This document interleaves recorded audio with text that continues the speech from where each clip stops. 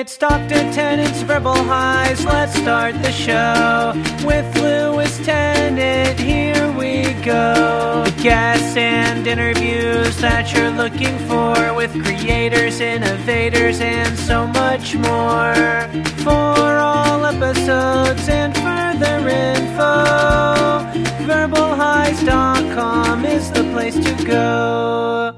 All right, welcome to Dr. Tennant's Verbal Highs, a podcast podcasted weekly from a kitchen bench in Kingsland, Auckland, New Zealand. My name is Lewis, and I'm the host of said show, aiming to bring you, on an average, weekly, a new guest, chatting life, the universe, and everything in their world. So, Mr. Guest, some of you may not have noticed, I'm a guest short, so I'm gonna post two for the first time, groundbreaking stuff, two this week, but one's very much been pushed forward as it relates to a very special music and filmic event that has happened already in the Film Festival in Auckland, but then will happen in the Film Festival in Wellington on, I believe, Wednesday evening, exact times and so on, and of other screenings throughout New Zealand in the podcast. But it was a pleasure to have Mr. Julian Bosher, director of Swagger of Thieves, the picture about notorious Wellington rock and roll band Head Like a Hole, very much a band of my era. It was supposed to be the second ever dual guest episode, and that I'd have two people at the bench like I did for the Muck Putty ep, but let's just say our date didn't show up. But that was okay, because it actually turned out to be a really, I thought, insightful and interesting conversation with one man about his process, if you're into filmmaking and creativity in general, his passion for his subject, his perseverance with his subject, his sheer bloody-minded determination to make the best film he could, which, to my mind, he has. I've got the luxury of this being my own little project, and if I didn't like said subject matter or piece of art, as it were, I'd just politely say, no, I don't really want to chat. Amazing project, and really cool hearing about 10 years in the making. I'll let it speak for itself. I won't hold up the episode proper this week with my existential rants and self-crises. If you're new here, hello, hi, come back. You can come back by going to verbalhighs.com, checking old episodes. I'm up to about 36 now. You can like the show, Verbal Highs Podcast, on Facebook, at Verbal Highs on Twitter.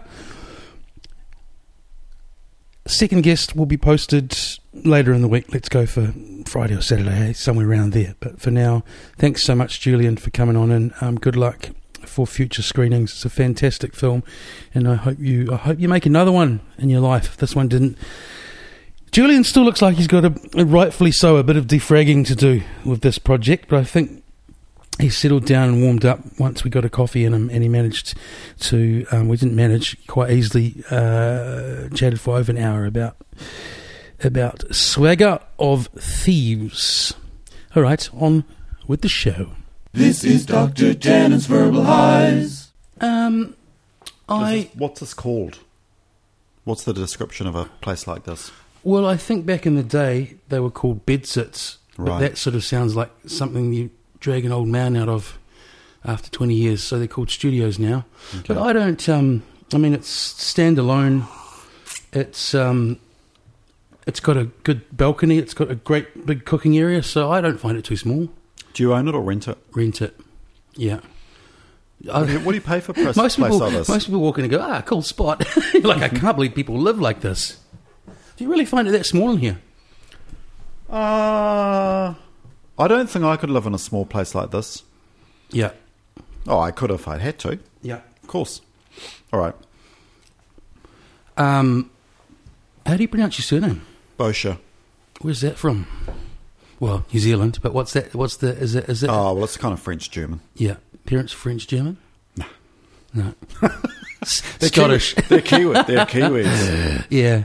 I was actually just listening to something on RNZ about where are you from, being actually quite a racist question. With me I have documentary maker Julian Bosher to talk about a film that I saw on Thursday night at the New Zealand International Film Festival. It was called Swagger of Thieves. It was very good. It was about a band that I grew up with in the 90s, as a lot of us did. I'm from Wellington, by the way. So, Well, so am I. yeah. Where are you from? Where'd you grow up? I'm from Wellington. Yeah, whereabouts? Well, I was born in St Helens Hospital in Newtown. Yeah. Went to Kelburn Normal. Didn't Yeah. go to intermediate there because we moved, but I did go to Wellington High School for a while. So did I. So I'm a Wellingtonian, Yeah.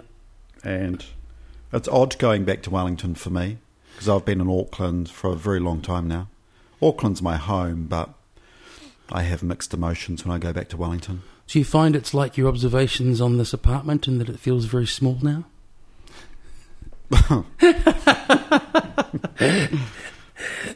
Because that's what I notice when I go back. Obviously, family there and stuff is I love it, but it's very small. Oh, I like the compact nature of Wellington, and, you know, when it's a beautiful day in Oriental, you know, when the harbour is glass, God, it's incredible. Incredible. The last place I lived was Hay Street, you know, just off Oriental Bay. Yeah. And I could actually move back to Wellington.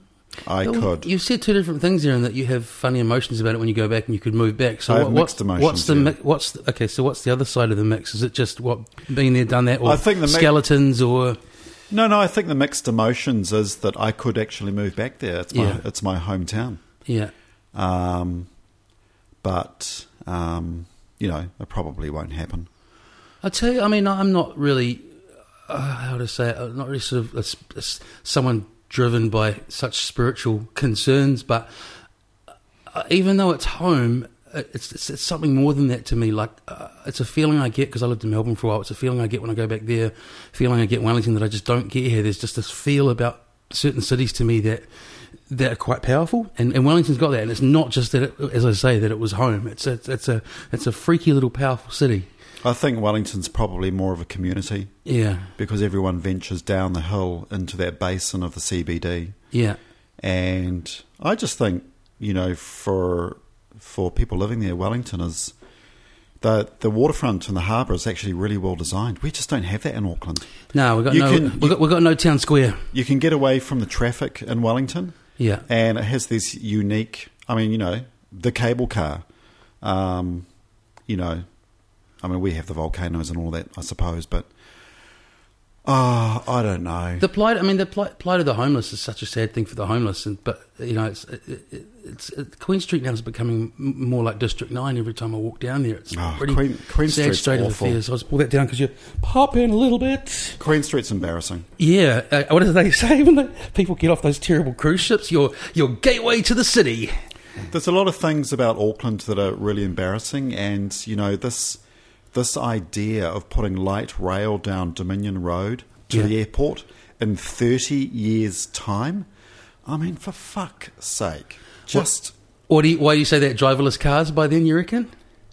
okay. A, 30 years. Yeah. B, why light rail? Just use the existing heavy rail that's already, you know. Extend the track out like they did with Heathrow, I think, or I'm sure they just extend out, don't they? Well, the train goes to Manukau. Yeah. From Manukau to the airport, it's just like I think it's 3 or 4 k's. Yeah. Or, you know, the line ends at Onehunga, go across the water, Yeah. go across the farmland, Yeah. hit the airport, then carry on to Manukau. So that's a loop. Yeah.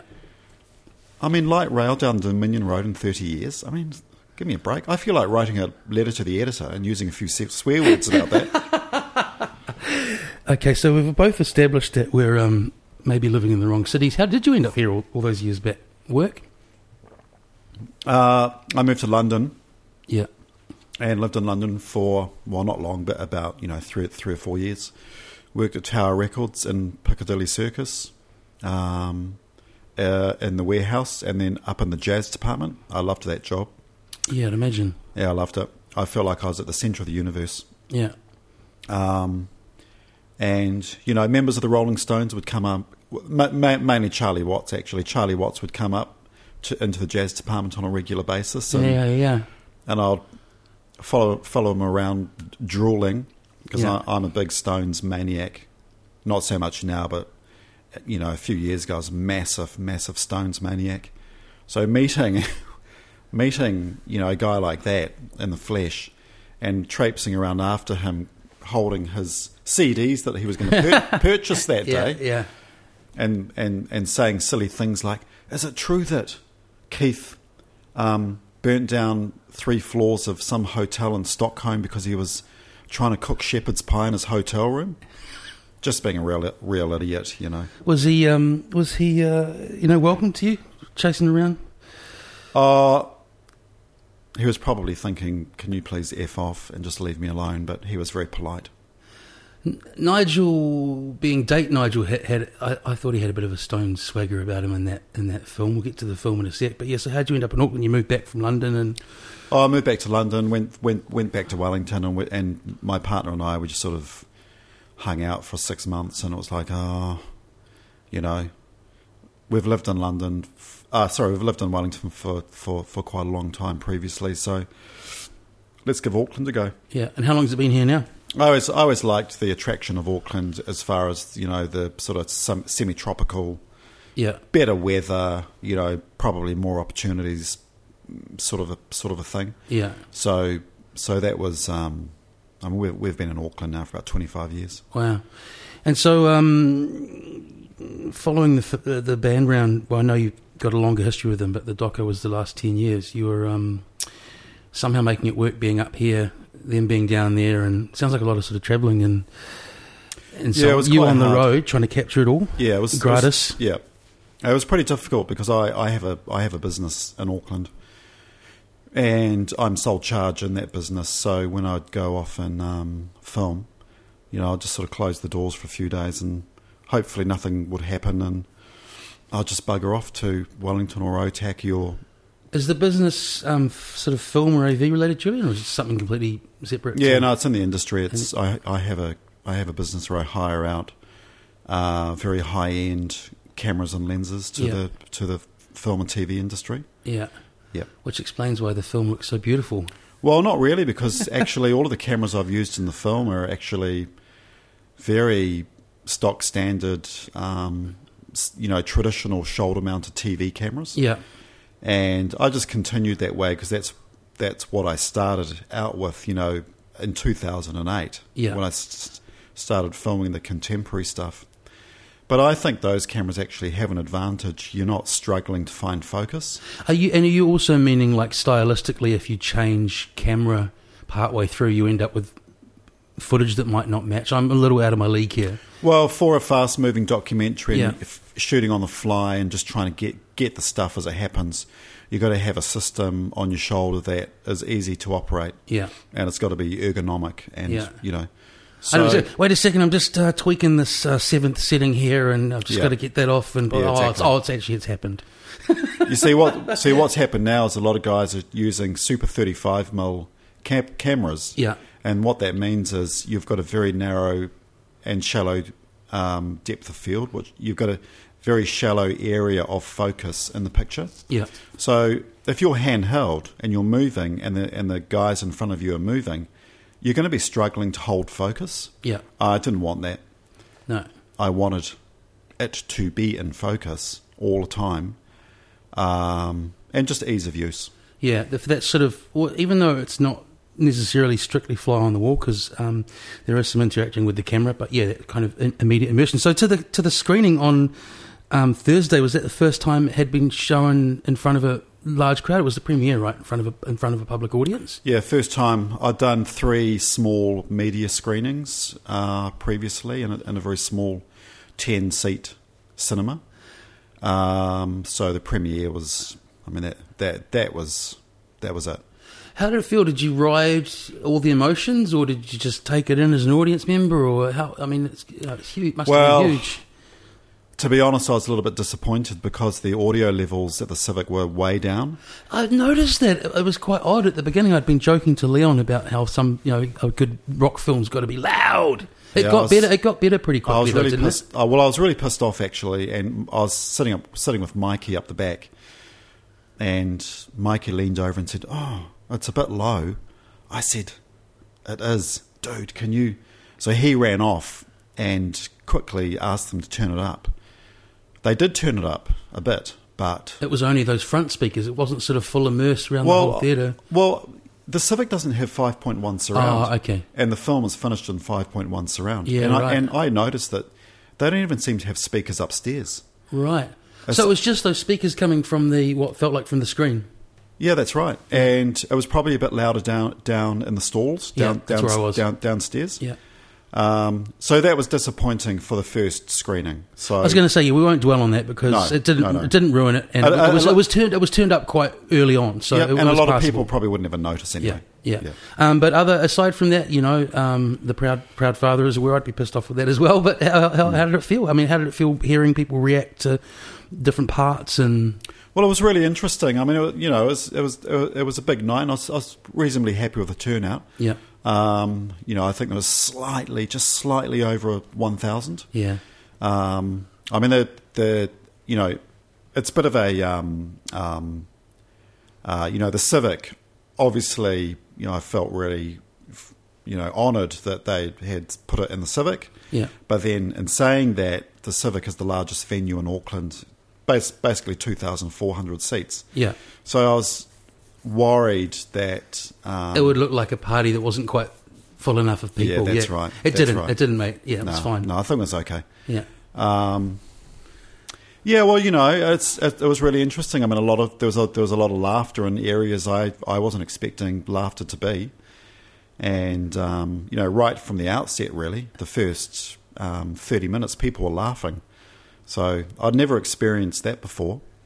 I noticed that in that, and I'm trying to think how to explain it because I thought about talking about this to you today. Like, it felt like next to me, at least, there was a woman who, how would I put it, like, kind of a tourist, or what I mean is like not with no kind of personal knowledge of any number of things in that film, and it felt like she was laughing, like, look at these circus oddities kind of laughing, which I didn't.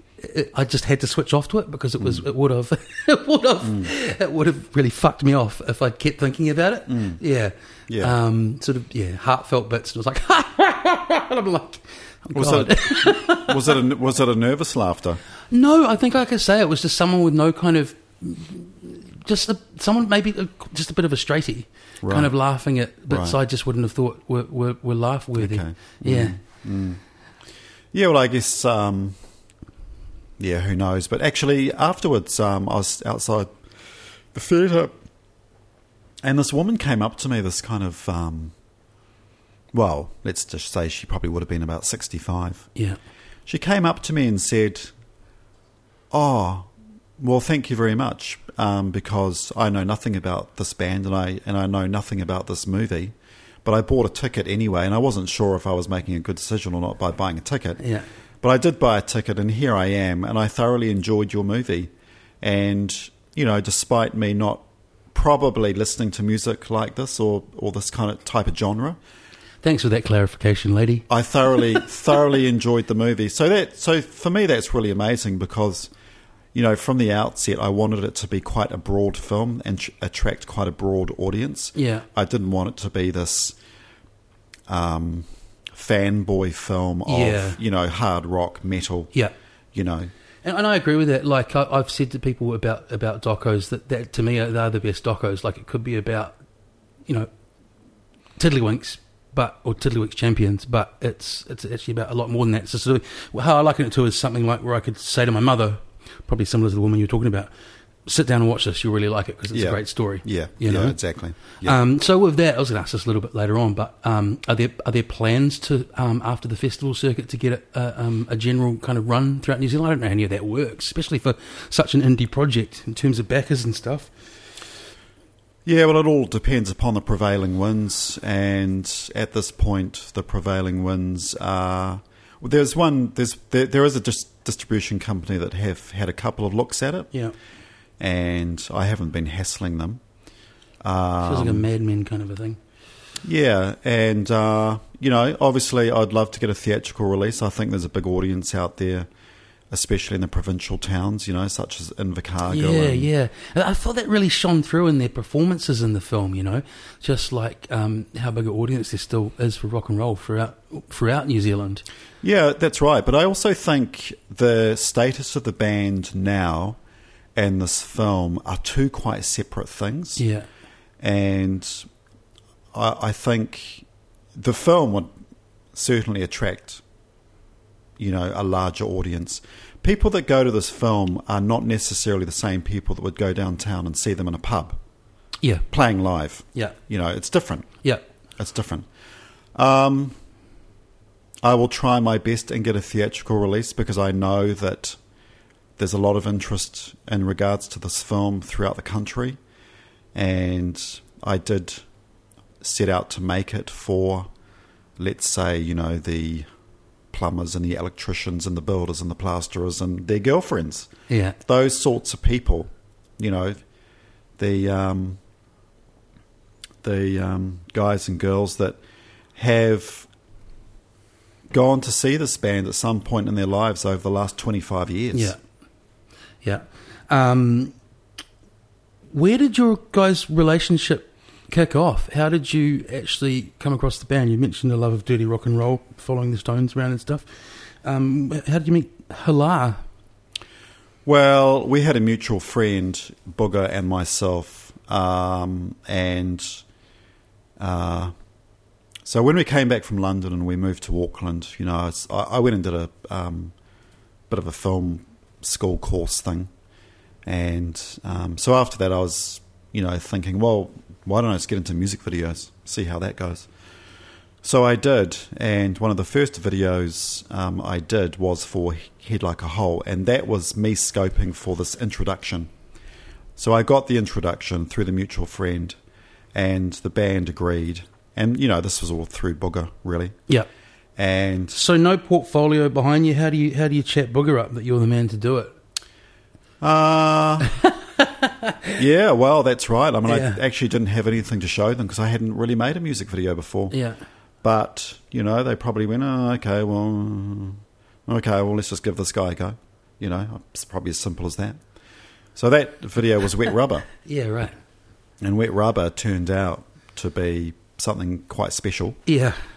And the band loved Wet Rubber. God, they just loved it. And, it helped with their notoriety. Yeah. Because TVNZ banned the video. Yeah. Because of the explicit lyrics and explicit Wet Rubber content. Yeah, the first 30 seconds of the film's from a German porn movie called Wet Rubber. Yeah. And that's what the song was based upon, this German pornography movie. Yeah. That the boys had found in some skip behind some venue in Wellington and taken it home and watched it.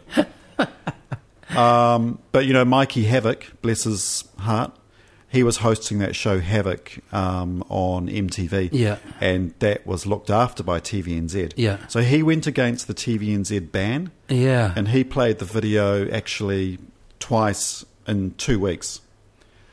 And so that was great. And did they do anything to him? It's just, you shouldn't play that. Oh, How do you enforce a ban? It's silly. No, I think Mikey's an outlaw. I think he just does what he wants. Yeah. So that was really the beginning of our relationship. Yeah. But I only did 2 other music videos after that for Head Like a Hole. Which were Beatnik and Comfortably Shagged. But that's feeling like around the time they would have disbanded pretty shortly afterwards, wouldn't they? They disbanded after Comfortably Shagged. The Comfortably Shagged video was a tour. Yeah. So we're just filming some stuff on a tour. And after that tour, that's when they broke up for the 10 years. Were you around for that? Was it just one big fuck-off argument in a room, or was it something that it felt like you knew it was bubbling up for months months? Or? It was bubbling up. It was the catalyst was Nigel and Booger's drug use. Yeah. Just pissing the other guys off. Yeah. As explained in the film, some money went missing. Yeah. The money was going to be funding a trip to Germany. Yeah. That money was taken. Last straw kind of business. And it all came to a head, and that was that. There was no official breakup. Yeah. They just sort of they just didn't talk to each other for 10 years. It was just it. Yeah, so it's funny doing these when you want to go and see the film and don't want to expose too much content, but it so spoke to me, the Addicts' temperament, when it was along the lines of I decided to borrow this tiny little amount, and then 3 months later, everything was kind of gone. Well, you know, I mean, you get a real sense in the film that when you've got 5 guys in the band and 2 of them are drug addicts and one of them's a very serious drug addict, and that's spilling over into, you know, theft and generally bad behaviour. I mean, it's going to put a strain on the unit. Yeah. And those other guys are going to get incredibly resentful. You know, I don't know how much you want to speak on this, but I'm really curious because, I mean, it is a story that you crafted, and you're very much in their world now. It kind of felt like a number of people in the film, particularly Durno, stood out to me. Tall Beast. If it were me in this situation, might be owed an apology at some point by other members. Has something like that happened, or is that not how it's viewed by other members in terms of certain situations? So, are you saying? I'm just saying that will there be? I'm just a very long, convoluted way of saying basically. It feels like there's a few people that have been screwed over where there needs to be a resolution at some point, maybe even if it's an apology. Or for sure, yeah. I was basically asking whether that had happened or not, but I was also saying in the same breath, it's not really up to you to speak on it. I'm just curious. Well, has Andrew Durno had an apology? Yeah, or any number of people. Well, no, not really. No. But, you know, in saying that, everyone in the band, past members, present members, they've all wanted to participate in this film. Yeah. So that was great. And, you know, I have tried to really keep relationships open and keep lines of communication open, which has been, you know, a little bit difficult at times because there are some lingering resentments. Yeah. And, you know, it's been a bit tricky, but, you know, I have been lucky because no one has told me to F off. I don't want to participate in this film. Yeah, they've all come to the party. So, well, I definitely know Andrew best of everyone in the band, and it speaks to his character to me that he sort of did what I sort of saw as quite mature. It seems like what he did the first time around as well is just like all or nothing. So it's like I just got to wipe my hands of this completely for my own mental health, you know, and just get on with other things in my life that are. Well, Andrew left the band when filming was almost complete. Actually, yeah. So you decided to do a doco. I loved the piece that Tamsin wrote, and it's sort of maybe something I read that you'd said as well, that perhaps they had some idea of what you were doing, but the penny didn't really drop for any number of people until you actually showed them the test screening. How were reactions from the band and so on? Like, because, you know, as we say, a lot of quite gratuitous content in there and so on. Well, I showed them a cut that was about 3 hours long quite a few months ago. Down from the 6-hour one? Yep. Yeah. And, I mean, it still needed a lot of work and a lot of trimming, but I think they got the general idea. Booger and Nigel were pleasantly surprised that they were going to be portrayed as these outlaws. And, but the final version, the guys never really saw, but they did see another version in between the 3-hour version and the final version. Yeah. And that blew Tamsin away. Tamsin didn't really know what I was doing. Yeah. The guys had been a lot around cameras, you know, a lot, you know, through all of the music videos, etc. Tamsin was amazed at how... she didn't get that there was a narrative thread going to be moved through it and so on. Yeah, she was amazed. She was amazed at how engaging the story was and how the story had been, you know, pieced together. And, you know, she really liked the shots and just the flow and the feel and everything about it, really. And well, you've got, you know, so she was compelled to write that piece for Off the Tracks immediately after she saw this. Yeah. Late at night on her laptop via Vimeo, lying in bed with Booger. Yeah. Yeah. Oh, you had to, narrative 101, you had your compelling protagonists. You just needed your 3-act structure. So, was there a number of options on the table for the story you thought you were going to tell over the years, or had you always had this kind of idea? I'm really interested in that, because there's just, from what I've heard you say, there's so much footage. Did the story, quote unquote, kind of change a number of times, or was the seed of the idea there most of the time? Well, I did start out with a plan a long time ago, but that plan just got thrown away because I tried to find resolutions to threads. Yeah. But with these guys, you just can't do that. Like if I'd been filming, a thread about a particular subject, a couple or 3 times, then I needed to get a resolution. But sometimes they just weren't interested. They just didn't want to be interviewed, or they didn't want me to hang around, or, so texts went unanswered. And so when I got to the edit suite, some threads were completely discarded because they wouldn't make sense, because they never got an ending or a resolution. Yeah. So, that was difficult. You must be extraordinarily patient, because, it sounds like you've had you've been tried a few times, even leading up to before we chatted. So what's kept you in there? Right. Well, it got to a point. It got to a point where I knew that I had the opportunity to produce something incredible, because Head Like a Hole and I agreed that we would make a documentary.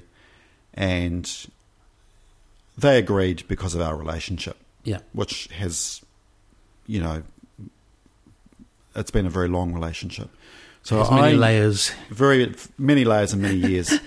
So, as I've said a couple of times, there is no other band in this country I would rather make a film about, because when you make a film, in my mind, you got to have some ingredients or some juice. Yeah. So with Head Like a Hole, it's pretty easy, really. With Head Like a Hole, I had character. Big character. Yeah. Booger and Nigel and Tamsin, 3 great characters. Yeah. I had some bad stuff. Yeah. The drugs, the theft, the fractured relationships. Yeah. And then I had some good stuff. Great live shows. Twins. Their 25-year legacy. Yeah. Yep. Booger's Kids. Yeah. Access all areas. Yeah. So I realised that I had gold, absolute gold. Yeah. And that's why I couldn't give up. Yeah. It was really hard, because I went for a long time. I spent a lot of money, my own money, because there was no funding. Yeah. Because I never went for funding. And I knew eventually that I could make something out of this. And as I was filming it, in my mind just got crammed full of... I was always thinking about it. Yeah. How can I edit this? How can I edit that? Is it going to work? Is it not going to work? And I just kind of figured out, I'm dealing with chaos. And if this documentary ends up being a little bit chaotic, then that's okay. Yeah. Who cares? Because you don't. Definitely, you don't strike me as someone who'd take any shit, and at the same time, as I say, having that diplomacy as well, like just that temperament all the way through. So you never got to a point where you got in a yelling match with them. You just had to. Had to be the documentarian. I've always been very careful to not blow my top, not lose my rag. I can say to Booger now, okay, Booger, just don't be a dick. Just think about the future. Yeah. Don't take that approach. How about you take this approach? And he actually listens to me. So you're mates now? Oh, God, yeah. Yeah. Yeah, he rings me a lot. He rings me every day, sometimes 3 times a day. Oh, he's such because he likes to chat. Yeah. He likes to chat. He's such a... his humour is like... It's people who like musicians, whatever they are. They might be visual artists, whatever they are. I'm a sucker for a great raconteur, and especially one with a good sense of humour. Yeah. And the number of times I've heard him interviewed, it's just like, God, you're hilarious. Like on RNZ, he did the mixtape, and he was talking about how he nearly missed the birth of his kids, but then he got to the car park of the hospital, and the Iron Maiden song was getting really close to a lead break, so he had to stay in the car and rock out. Yeah, to that's that right. before he Yes, I heard that. Yeah, that was a good interview, actually. That was, Yeah. and that was him totally being the stand-up comedian. You know, Yeah. just totally Yeah. self-aware of how funny that stuff was. And Yeah. I thought of that, like, sorry to cut you off, is another thing. You know, the craft of filmmaking. Tamsin writes this thing that's to do with the craft of filmmaking to me about characters and stuff. She said something like, "You see Booger in the film, not Nigel." How was it doing that? Like, you know, how deciding which side of a character, or how much of each part of them to portray. That's a stylistic decision, right? Well, a lot of this was worked out in the edit suite. Right. We edited for a year and a half. Yeah. 2 nights a week. So it was a part-time endeavour. Yeah. And you know, sometimes we just walk away for a few weeks. We just had enough. Because there's ethical concerns as a director as well, right? In terms of how you portray people and so on. I could have made the film a lot more intense and a lot worse, but I didn't want to be a bitch. Yeah. You know, I Yeah. didn't want to destroy anybody's lives No. or reputations, but I guess we took it to the edge, Yeah. and we agreed between us that we would take it to a point, and then, you know, no more. But then I think that's where you and the band, or you and the editing and just some of the bands, like back to Nigel, whichever one's temperament, it's often really cleverly softened with humour or a little bit of, Yeah. you know, there are 2 or 3 distinctly Spinal Tap moments in that film that could Yes. not have been better timed. Yeah, yeah. Just trying to think of the one towards the end. Oh no, that's right. I can't. People haven't seen it. And that's what I was sort of asking before. So there was some negotiation with the band in post about what to include and what not. No, not really. That was all my decision. They right from the outset, it was like, okay, if we do this is what's got to happen. These are my conditions. Yeah. It's got to be warts and all. Yeah. You guys are going to have no control over the edit or the final outcome, because that just won't work. That's like me going to a recording studio and saying, "Hey, I think you should take out that lead break because it's not happens. It's not good enough." It happens. It happens for Walmart releases. Yep. So this was my film, and they were the subject matter, and that's as far as it went. Oh, this isn't a spoiler, but the line, the one that totally cracked me up on a Spinal Tap level was regarding he always looks at the audience, he never looks at me, along those lines. Like Yeah, that's right.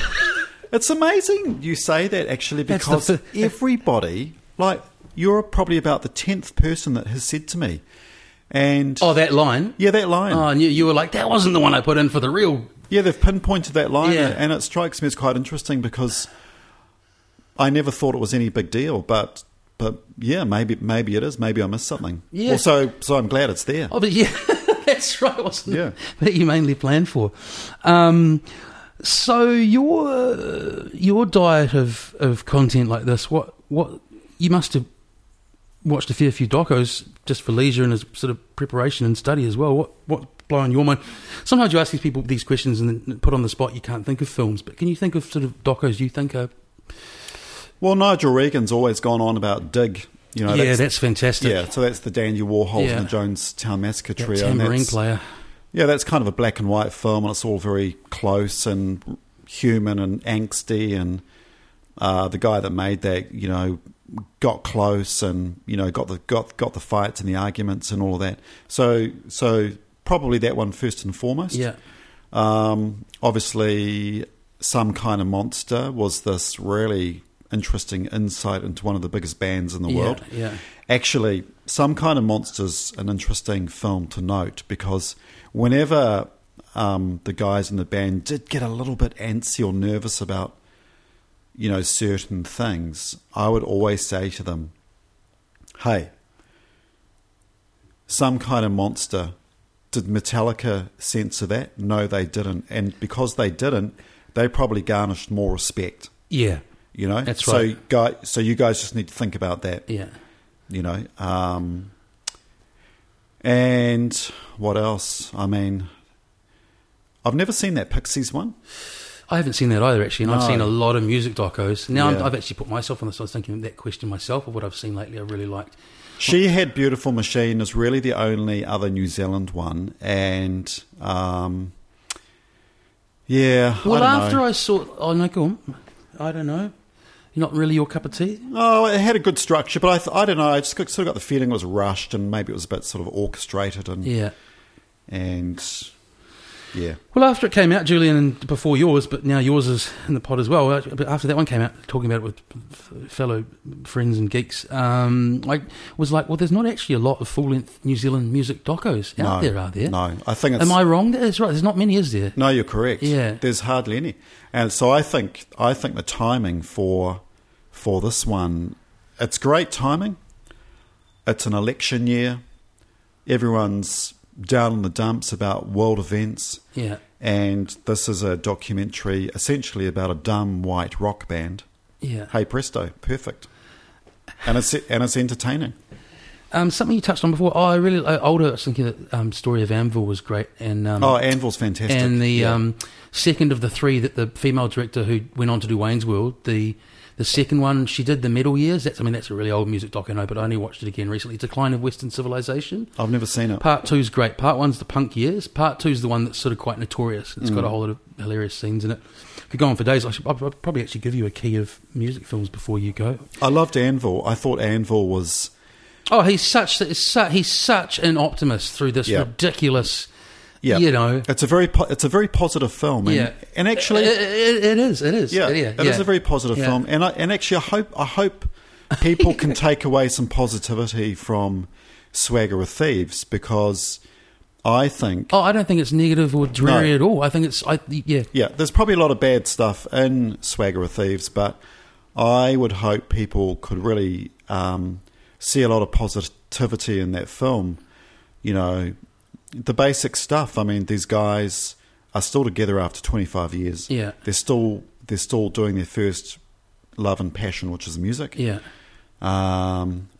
You know, despite the myriad of difficulties this band goes through on a day-to-day basis. Yeah.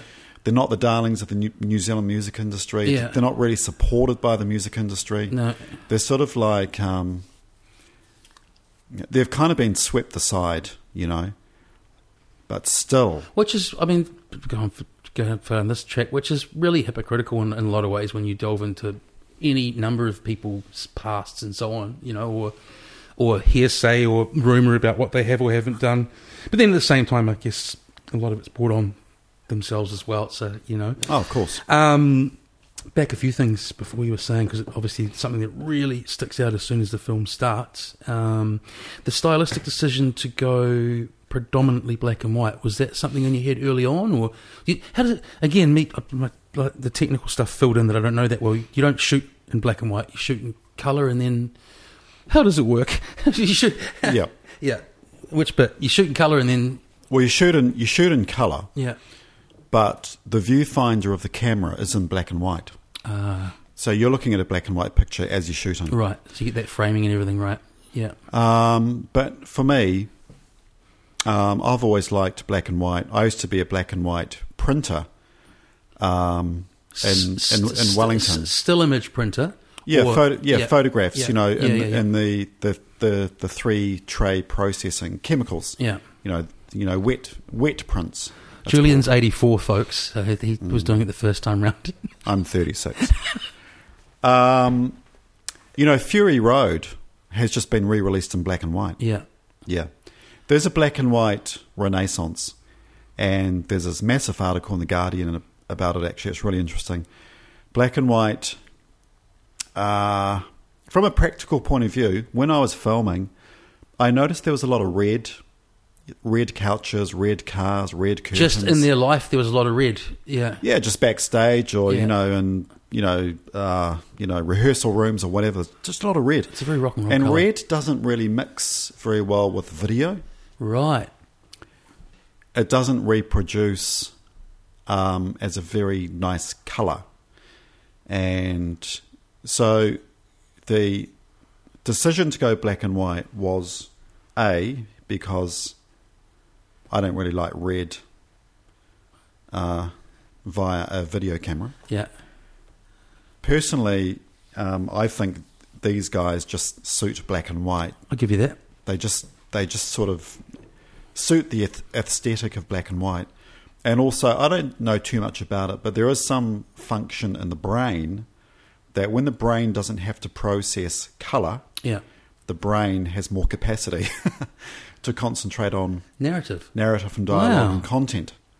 Now, I don't know much about that, but it's probably rubbish, but I sort of tend to agree with that. Well, now I'm thinking of the opposite, which is really that trend, regrettably, however long, for big Hollywood dumb explosion, colourful blockbusters with fuck all going on in the story. That's like the opposite of what you've described. Yeah, true. Well, that's because I don't know what I'm talking about. Yeah. But I think the black and white just sort of flows. It just So it was a decision made very early on. Cause with and I love the the little snippets of colour and stuff, and I don't know what that you'd implied they'd imbibed before the show on the street, but that little colour section and the doing a wobbly motion, folks, was very reminiscent of LSD for me. You captured something there. Yeah. The idea was to have all of the archive stuff in colour and all of the live on stage stuff. The archive stuff. So for me, Julian, like as I say, that the band are very evocative to me, not only of being Head Like a Hole, but they're my youth. When I was earliest things I was getting out of the house and going to as a teenager, was those big She-Heart, Head Like a Hole, conventional toaster, whatever gigs at the car parks. I was screamingly underage, whatever, 14, 15. And also back then, and I think this is a blessing and a curse, there's very little footage of anything compared to now. And so I really pine for, and it happened in the She-Heart doco too, just those little snippets of 90s Wellington, in those places I were and those people I was around. Where'd you find all of that? Was that a particularly difficult part of, in other words, the archival footage? How did you find it? Well, let me tell you, there's a lot of collateral damage when it comes to Head Like a Hole. People that were involved in that circle or were friends with them or, worked with them in some capacity. A lot of these people I found to be incredibly unreliable, and there is footage out there, and it was very difficult to actually receive that footage. Do you mean stuff from like, these people. I'll do it, I'll do it, it never happens? Exactly. Yeah. And I put a lot of energy into trying to source archive footage because it was important, integral to the story. Yeah. And if you don't have it, then how the hell are you going to tell the story? So I was disappointed. I was quite disappointed, and a lot of people, they just didn't front up. But, a couple of people did front up, and one person fronted up in particular, and that's where the bulk of the archive material came from. Yeah. So I'm totally indebted to that person. And, imagine the film without it. Well, that's it. And like I was saying, I'm making these numbers up, but you get 1,000 people to a gig in Wellington in the 90s, there might have been 5 cameras, whereas now there'd be 894 cameras, So it really is. Hey, and what you say, look, it obviously wasn't noticed because I'm lucky enough to be behind the scenes and stuff now. I thought the footage that was in it was great, and there was enough of it. And as I say, it was really quite special for me outside of the story of the band to go, shit! That's how Manners Mall looked in the 90s.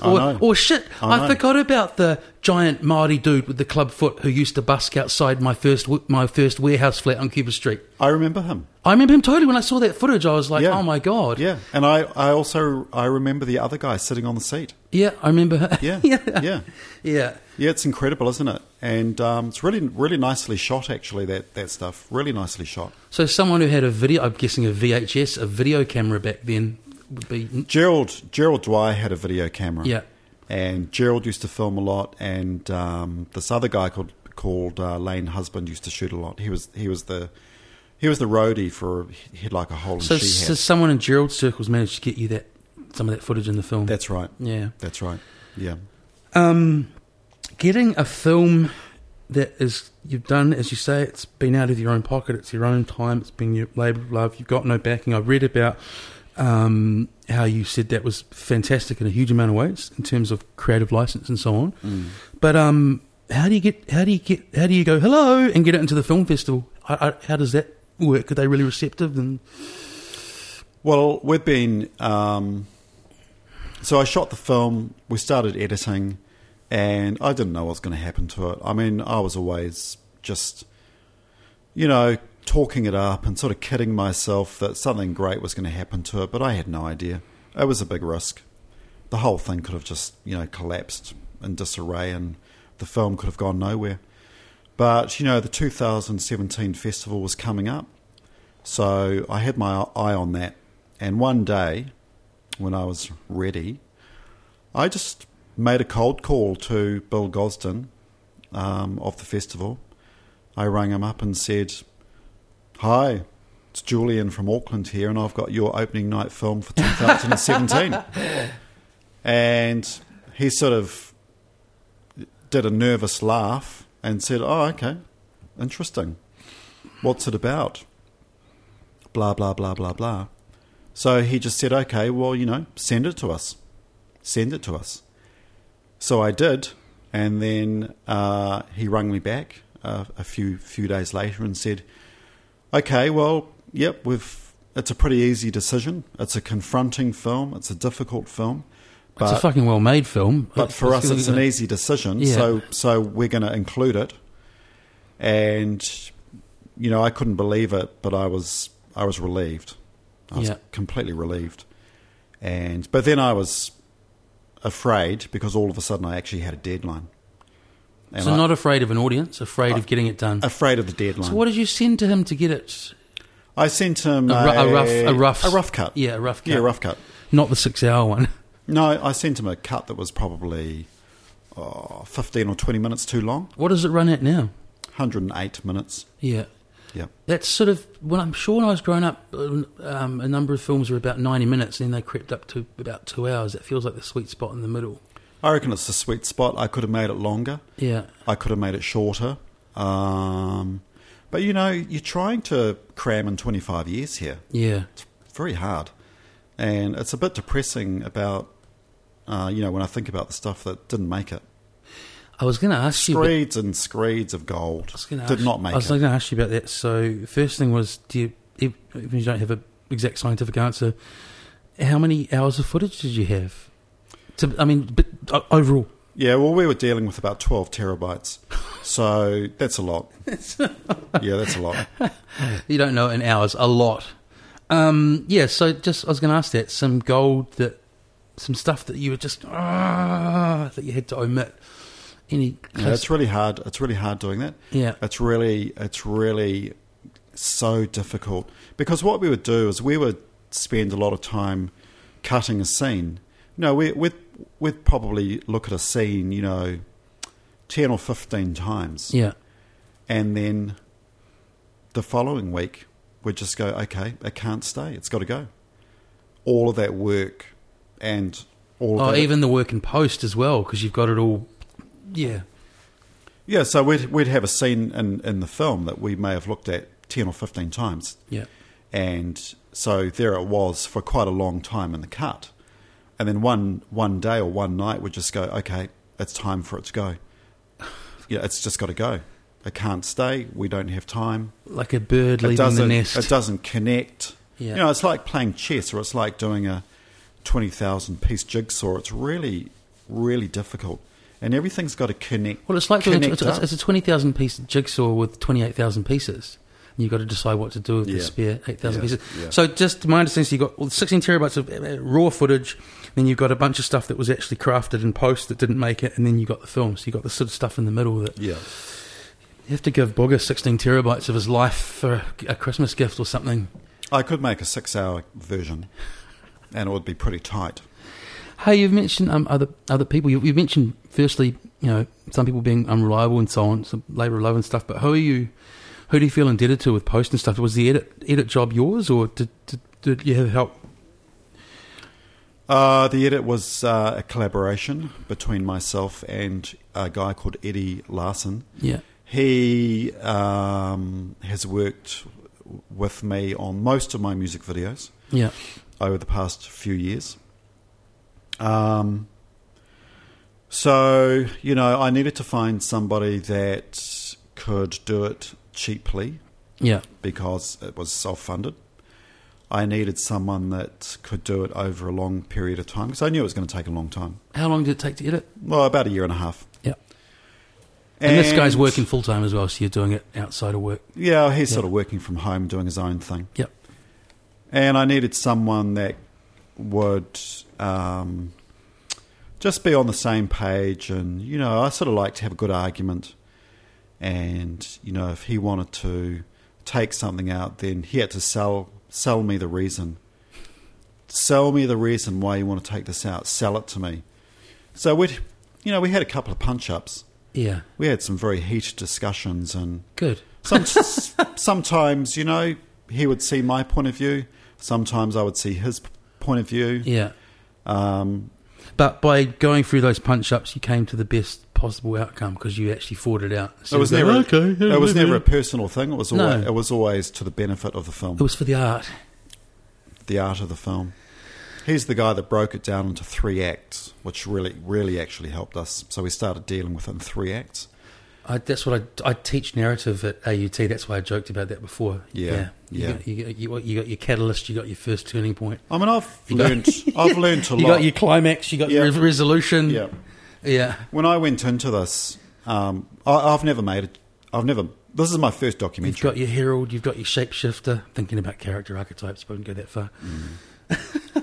I didn't really know what I was doing because I've never made a documentary before. I've been a cameraman on documentaries. Yeah. Before, but I've never made my own documentary before, so I didn't really know what I was doing, and I sort of knew all of this technical stuff. Like someone said to me, make sure you've got music within the first 6 minutes. Make sure you got that within the first 12 minutes. Blah blah blah. Act 1, Act 2, Act 3. So, yeah, I mean.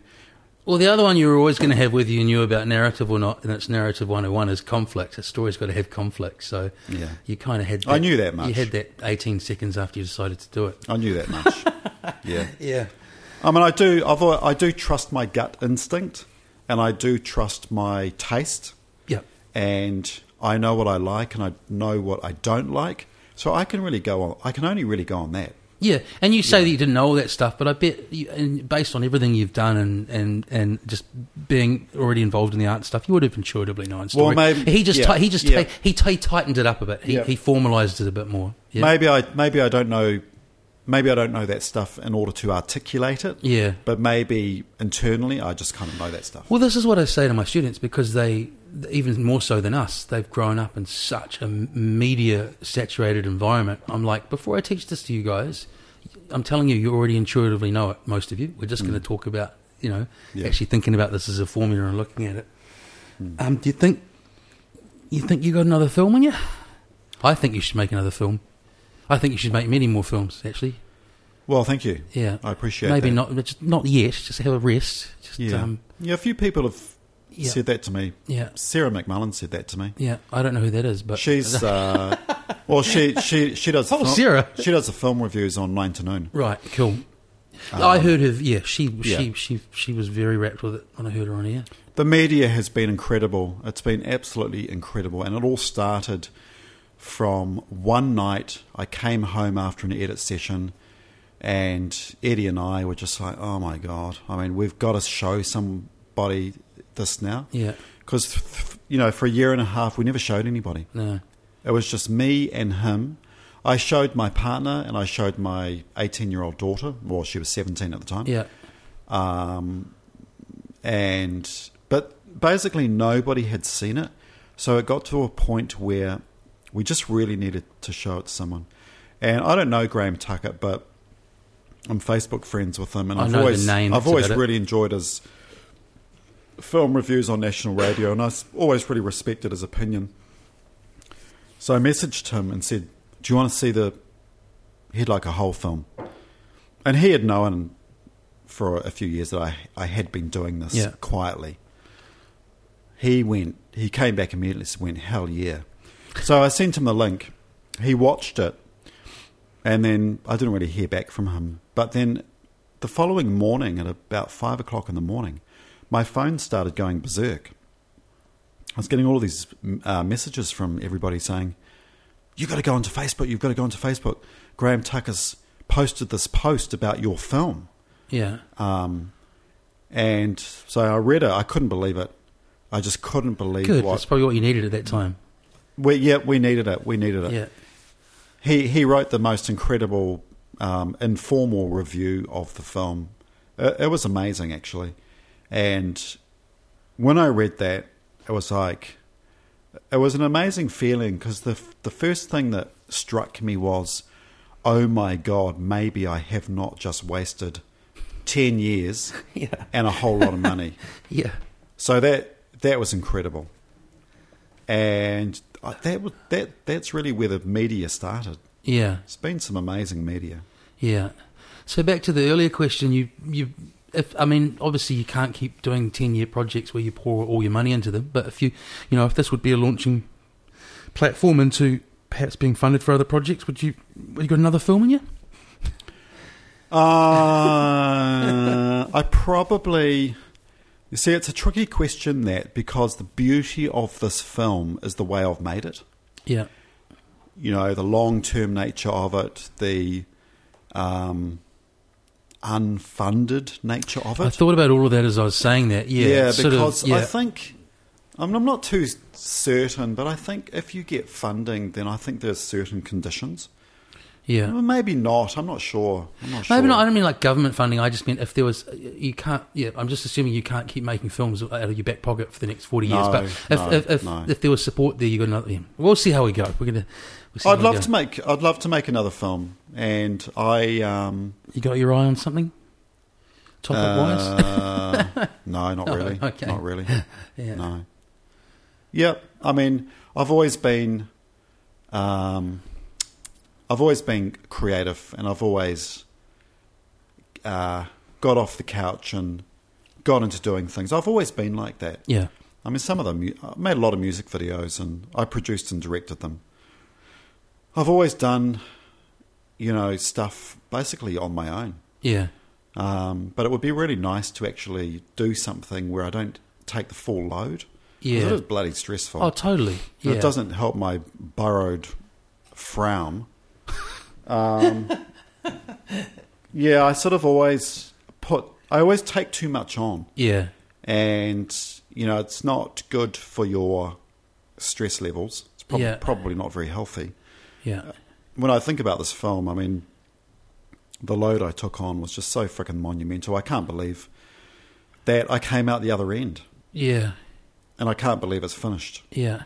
And I can't believe it got into the film festival, it premiered at the Civic, and I can't believe the incredible media and the response it's had. It's amazing. Have you got a holiday booked for after the film festival screenings? Are you going to go sit somewhere and chill out for a week? Yeah, well, we actually, to be honest with you, we have been looking at holiday destinations. I do feel like... Go somewhere really cheesy that you just have to do nothing, and people just hand you things to eat and drink.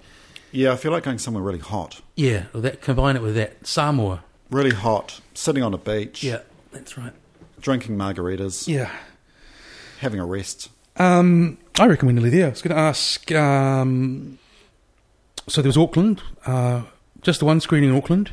Then you've got the Wellington screening is...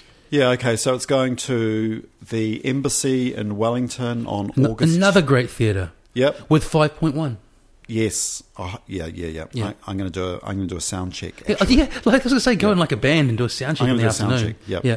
So it's the Embassy on Wednesday, the 9th of August at 9:15 p.m. Are there tickets still available? Well, I think the tickets are getting a bit thin, but Wellington's going to be a... I think it's going to sell out. Yeah. So, get your tickets. You don't want to miss out. And then where to? Christchurch? The night after that, it's going to Petone. Yeah. The Lighthouse Petone on August the 10th. Yeah. That is sold out. Yeah. So you've got to go to the Embassy the night before. Then it's going to Christchurch for 2 nights.